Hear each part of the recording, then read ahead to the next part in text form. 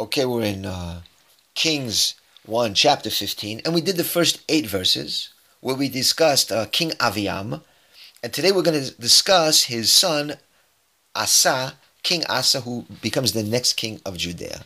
So it says in verse 9, Ubishrat Esrim Liravam Melech Yisrael, and in the 20th year of Yerovam, king of Israel, Malach Asa al Yehuda, Asa reigned over Judea. So we see that Yerovam ruled for 22 years, and Asa is ruling now on the back end of Yerovam's reign, in the 20th year. That means Yerovam's rule actually coincided with the rule of 3 kings of Judea, Rechavam, Aviam, and now Asa. So it says in verse 10, Arba'im v'achad shana malach b'Yushalayim. He ruled for 41 years in Jerusalem. V'shem imo Macha bat Avishalom.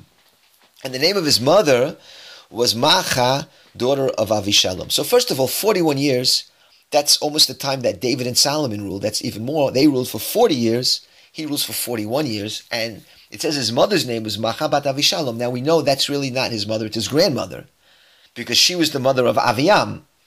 But many times in Scripture, when it says mother, it doesn't literally have to be the mother. It could be the grandmother. Like when it says son, the son of somebody, it doesn't have to be the son. It could be the grandson or a descendant of that person. Here too, we know that Macha was Asa's grandmother, but she might have had an active role in raising him, because we know that Aviam, his father, only ruled for 3 years. So it could be that Asa ruled at a young age, and he was righteous, even though his grandmother here, who's raising him, is very, very evil. He was able to overcome that influence, as we'll see in the next verses. It says in verse 11, Vayas Asa hayashar b'nei Hashem, and Asa did what was right in the eyes of Hashem, Kid David Aviv, as David his father. So this is a verse that shows he was on a higher level than Rechavam and his father Aviam, because they were not completely like David. Here is Kid David Aviv. He was as David. He was a righteous and pious king. And now we'll see why. Verse 12. Vayavera Kadeshim in Haaretz. First of all, he abolished the Kadeshim from the land. So what a Kadeshim? A Kadesha in the negative form, in the feminine form, a Kadesha is usually a female prostitute. So a Kadesh, in the plural masculine, it could be male prostitutes, or it could be homosexuals, or it could be just a general term of sexual immorality. All that he abolished from the land. What else did he do? Verse 12, Vayaseret kol hagilulim. He removed the idols asher asu avotav, that his fathers had made. So we see that he's much more proactive than his fathers. We saw that his fathers had let the stuff remain, the status quo remained. They didn't make changes. They didn't clean up house. And Asa now is cleaning up house. He's proactive in fixing up the kingdom of Judea, of its sins. Verse 13, V'gamet Macha imo v'yisireh megvira. He got rid of this evil grandmother of his from her post as queen mother, got rid of her. Now, why was she so bad? It says, Asher astam mifletzet la'ashera. What did she do? She made a mifletzet. A mifletzet in modern Hebrew is a monster. So we'll call it, she made this monstrosity of an image for the Asherah. The Asherah was like a tree, or it had a hint of sexual promiscuity. It was kind of an idol worship around trees, involved with sexual promiscuity. And it says this mifletzet, this monstrous image. Rashi brings it from the Gemara in Avodah Zarah 44, that it was this thing that she built was a phallic symbol that she would copulate with it every day. Anyway, we're talking about something bizarre, and it says, Vayichrot Asa, he uprooted it. This thing might have been welded into the ground or something. Vayisrof benachal Kidron, and he burnt it in the Kidron Valley, which, by the way, is the halacha, that anything that has to do with Avodah Zarah, there's no benefit can be derived from it. What else did he do? Verse 14, V'bamot lo saro. Well, this is something he didn't do. He did not get rid of the bamot. Now, the bamot, Rashi is very long in this verse. He brings down something we've mentioned before. The bamot were these private altars that were once permitted before the temple was built. Jews were allowed to sacrifice on these private altars in their backyards, on their rooftops. But once the temple was built, they were forbidden, because God wants people to go to the temple to sacrifice. But because the Jewish people were still accustomed to these altars, it was difficult for the kings of Judea to get the Jews to quit their habit of it. And so this is like the only blemish on his record. Lo saru is rak levav asa. That was the only thing that he wasn't able to do. But everything else, his heart was complete with Hashem all his days. So we see a pretty good record here for Asa, King of Judea. Something else he did. Verse 15. Vayave et kadshe aviv v'kadshe beit Hashem kesef v'zav kelim. He brought his father's holy things and his own holy things into the temple.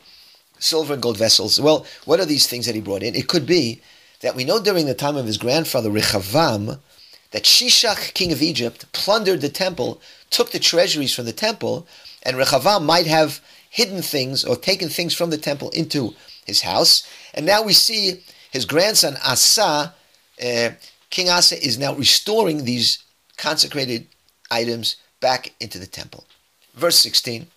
Milchamaita ben Asa ben Basha, Melech Yisrael kol yamehem. There was war between Asa and Basha, the king of Israel, all their days. So King Basha is the king of Israel after Yerovam, and his reign coincided very much with the reign of King Asa, and they fought all the time, it says. Now, one of those confrontations we're going to now see in verse 17, the next verse.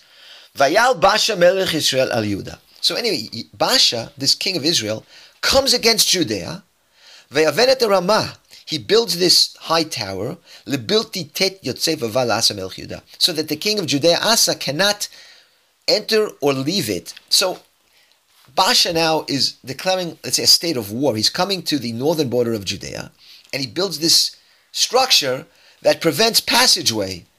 And it's obviously an act of hostility, beginning of kind of a civil war here. And it says in verse 18, what does Asa do about it? It says the following.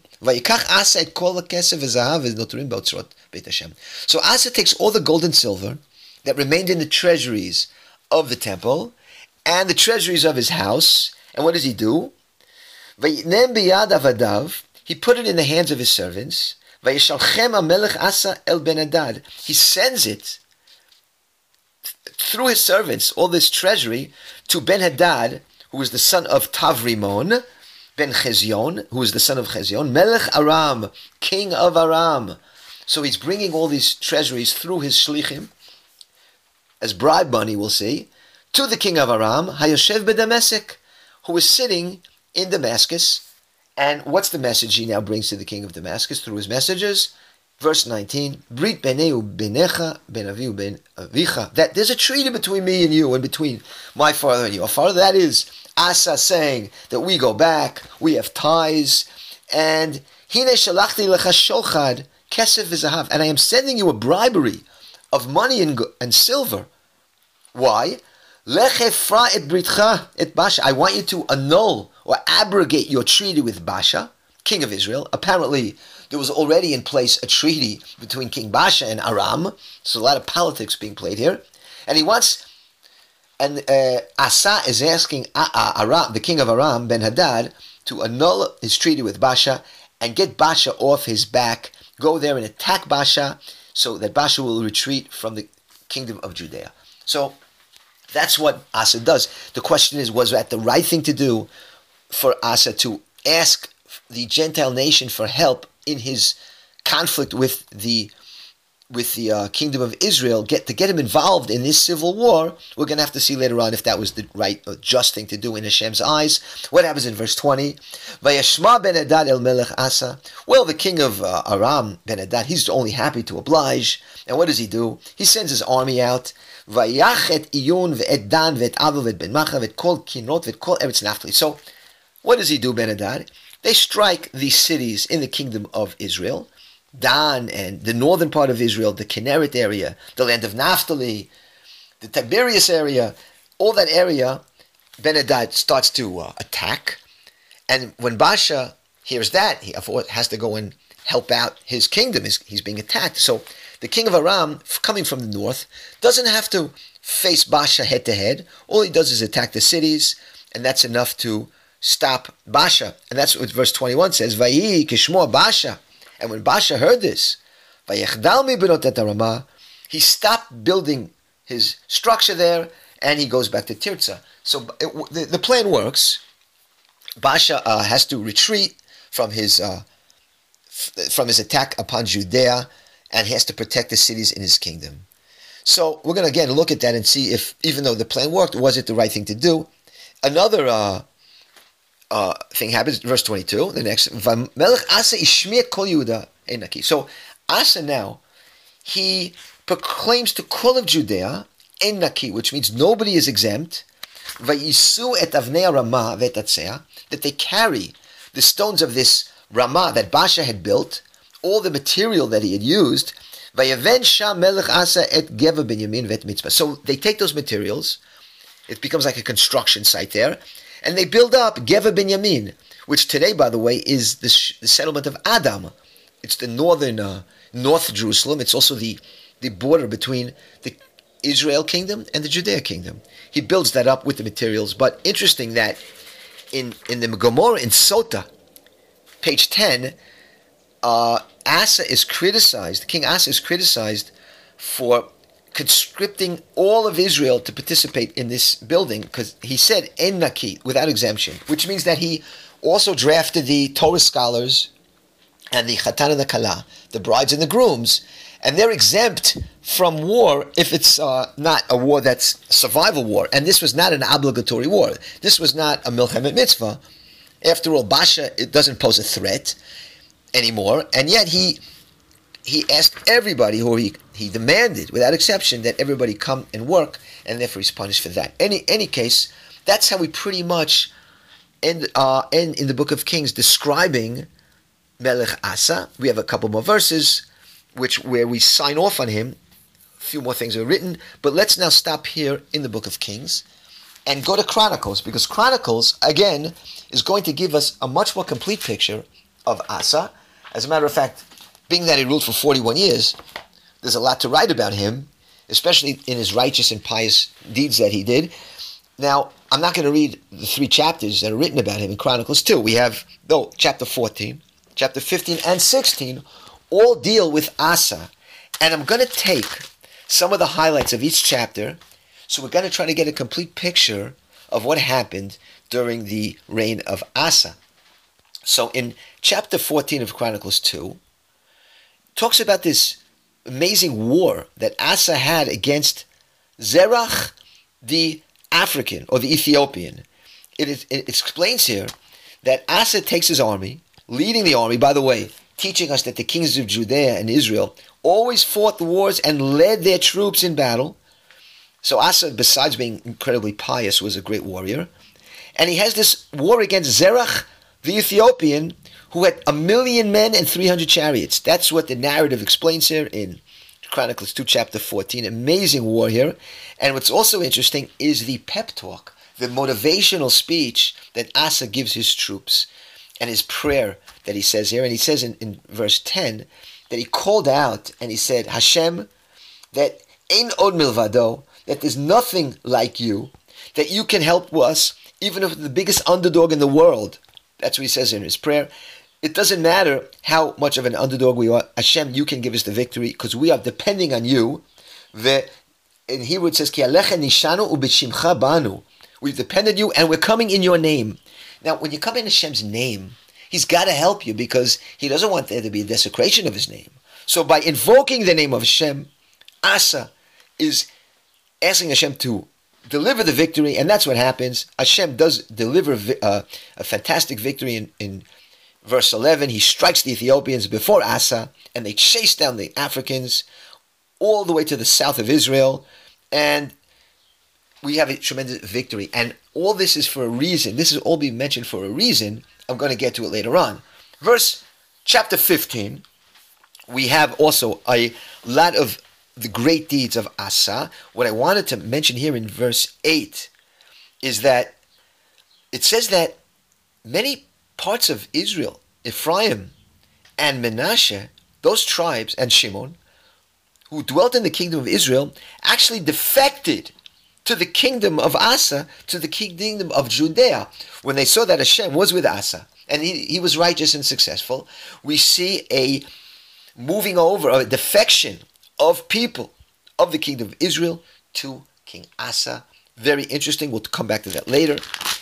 And in chapter 16, which is the last chapter which discusses Asa, it's basically a repeat of the war with Baasha, when Baasha built the Ramah, that tower, and Asa turns to the king of Aram to get help from the king of Aram, gives him the treasuries of the temple and so forth. That almost word for word is repeated here in Chronicles.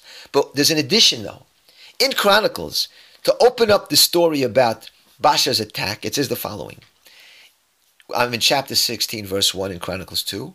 In the 36th year of Asa's reign, Baasha, king of Israel, attacked Judea and built up the Ramah. Now, the time frame wasn't mentioned when it happened in the book of Kings. Here we see it happened in the 36th year of Asa. Baasha did this. Now, there's one problem with that. Baasha wasn't around in the 36th year of Asa. Asa ruled for 41 years. But by the 36th year, Baasha was long gone. His son only ruled in Asa's 26th year. That is, Baasha was gone in the 26th year of Asa.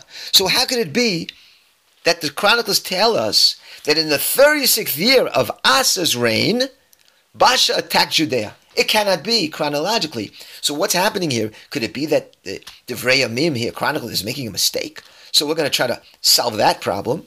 And one important addition in Chronicles, which kind of solves the riddle, if Asa did right by turning to the nations, by turning to the king of Aram to help him in his fight against Baasha, we're going to get the answer to that question in verse 7 in chapter 16.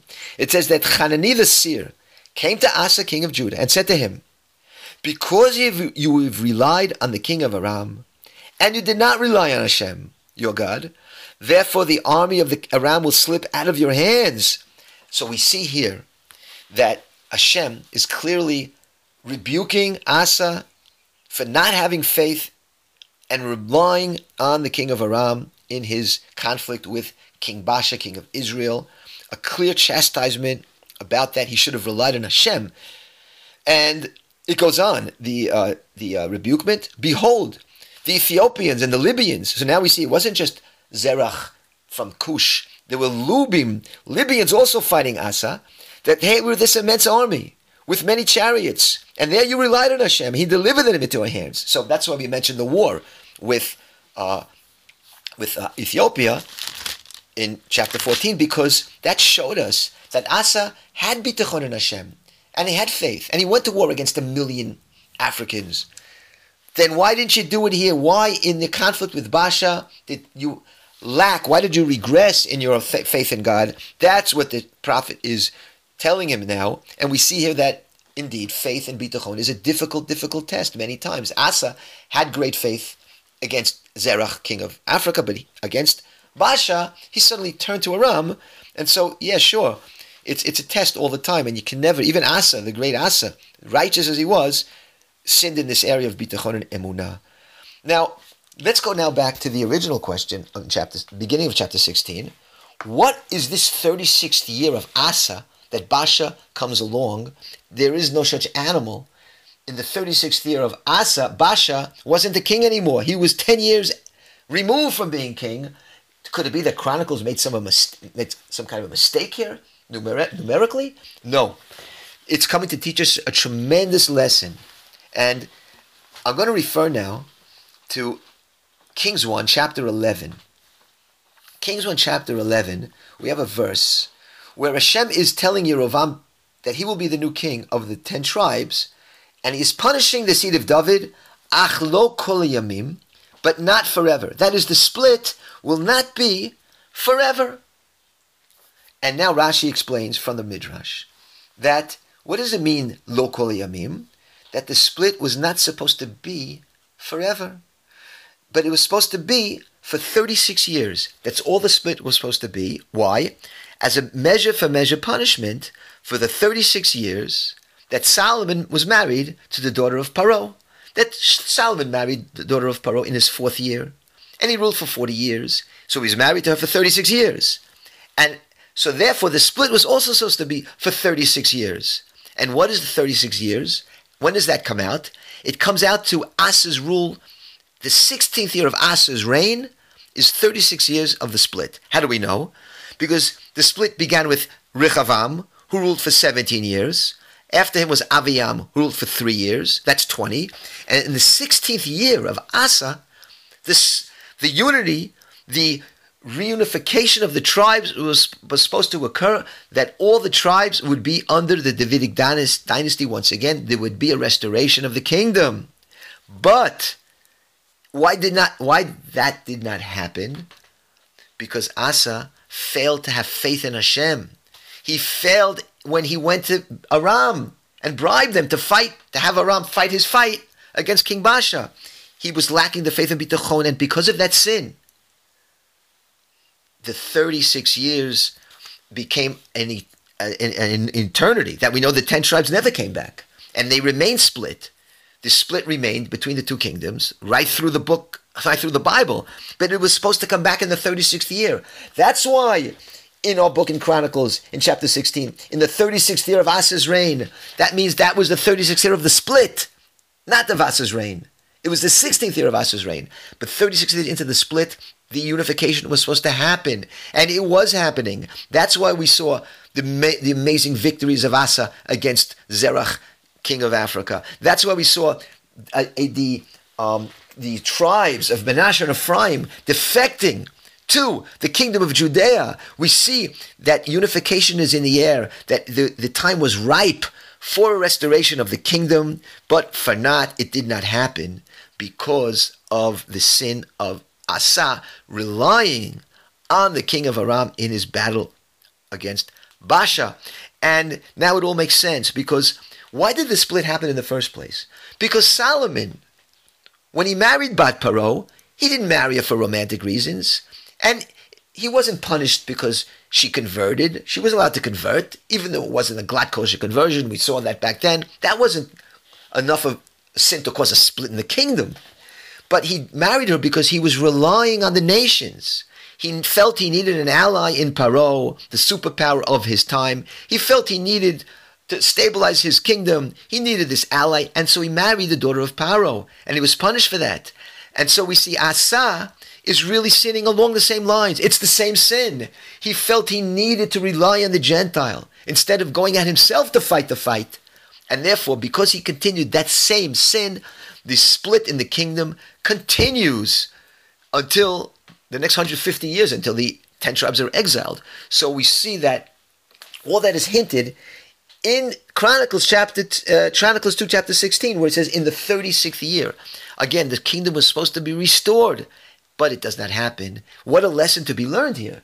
Because we can learn tremendous lessons about Hashkafa and Judaism, Bitachon and Emunah and Hashem through the Bible here. Because you're not going to get this lesson from the Gemara or from Halacha or Mishnah of Bitachon and Emunah and the prohibition of relying on flesh and blood, and how it becomes such a dangerous thing to the Jewish kingdom by relying on man and not on Hashem. Only through the scripture, through these stories in the Bible, how we see it's a common thread throughout the Bible, where those who relied on the Gentiles or the nations were punished, and those who relied on Hashem were rewarded. Something that's such an important lesson for us. And that's why, let's finish off the story of Asa, that it says that he became ill later on. This is mentioned also in Chronicles and also in Kings, that he became ill in his legs in the later years of his reign, and he did not seek Hashem, but he only sought the doctors. Now, what's that all about? He became ill in his legs. Well, first of all, we saw the verse that Asa chased down the Africans. He chased them down. He had great legs. He was a warrior. So measure for measure, he was weakened in his legs. But the Ralbag says he was weakened in his legs. He was punished in his legs. And by the way, some say he had gout, which is a very, very painful illness in his legs. And the Ralbag says that it was measure for measure because he didn't use his legs to fight Baasha. He says, you should go out and you should fight Baasha. What are you going to the king of Aram for? Go out yourself and fight him. So therefore he was stricken in his legs. Again, we're talking about the measure for measure punishment Asa received for his relying on the nations, and by not turning to to Hashem, but turning to the doctors, we again see a problem of relying on flesh and blood and not on the Almighty. A similar problem with Asa, and of course this is later on. In whole, he was a tremendous king, a great pious and righteous king. But we know that bitachon and emunah, it's a difficult test, and it's hard to pass it on every single time. And that's one of the lessons here of King Asa.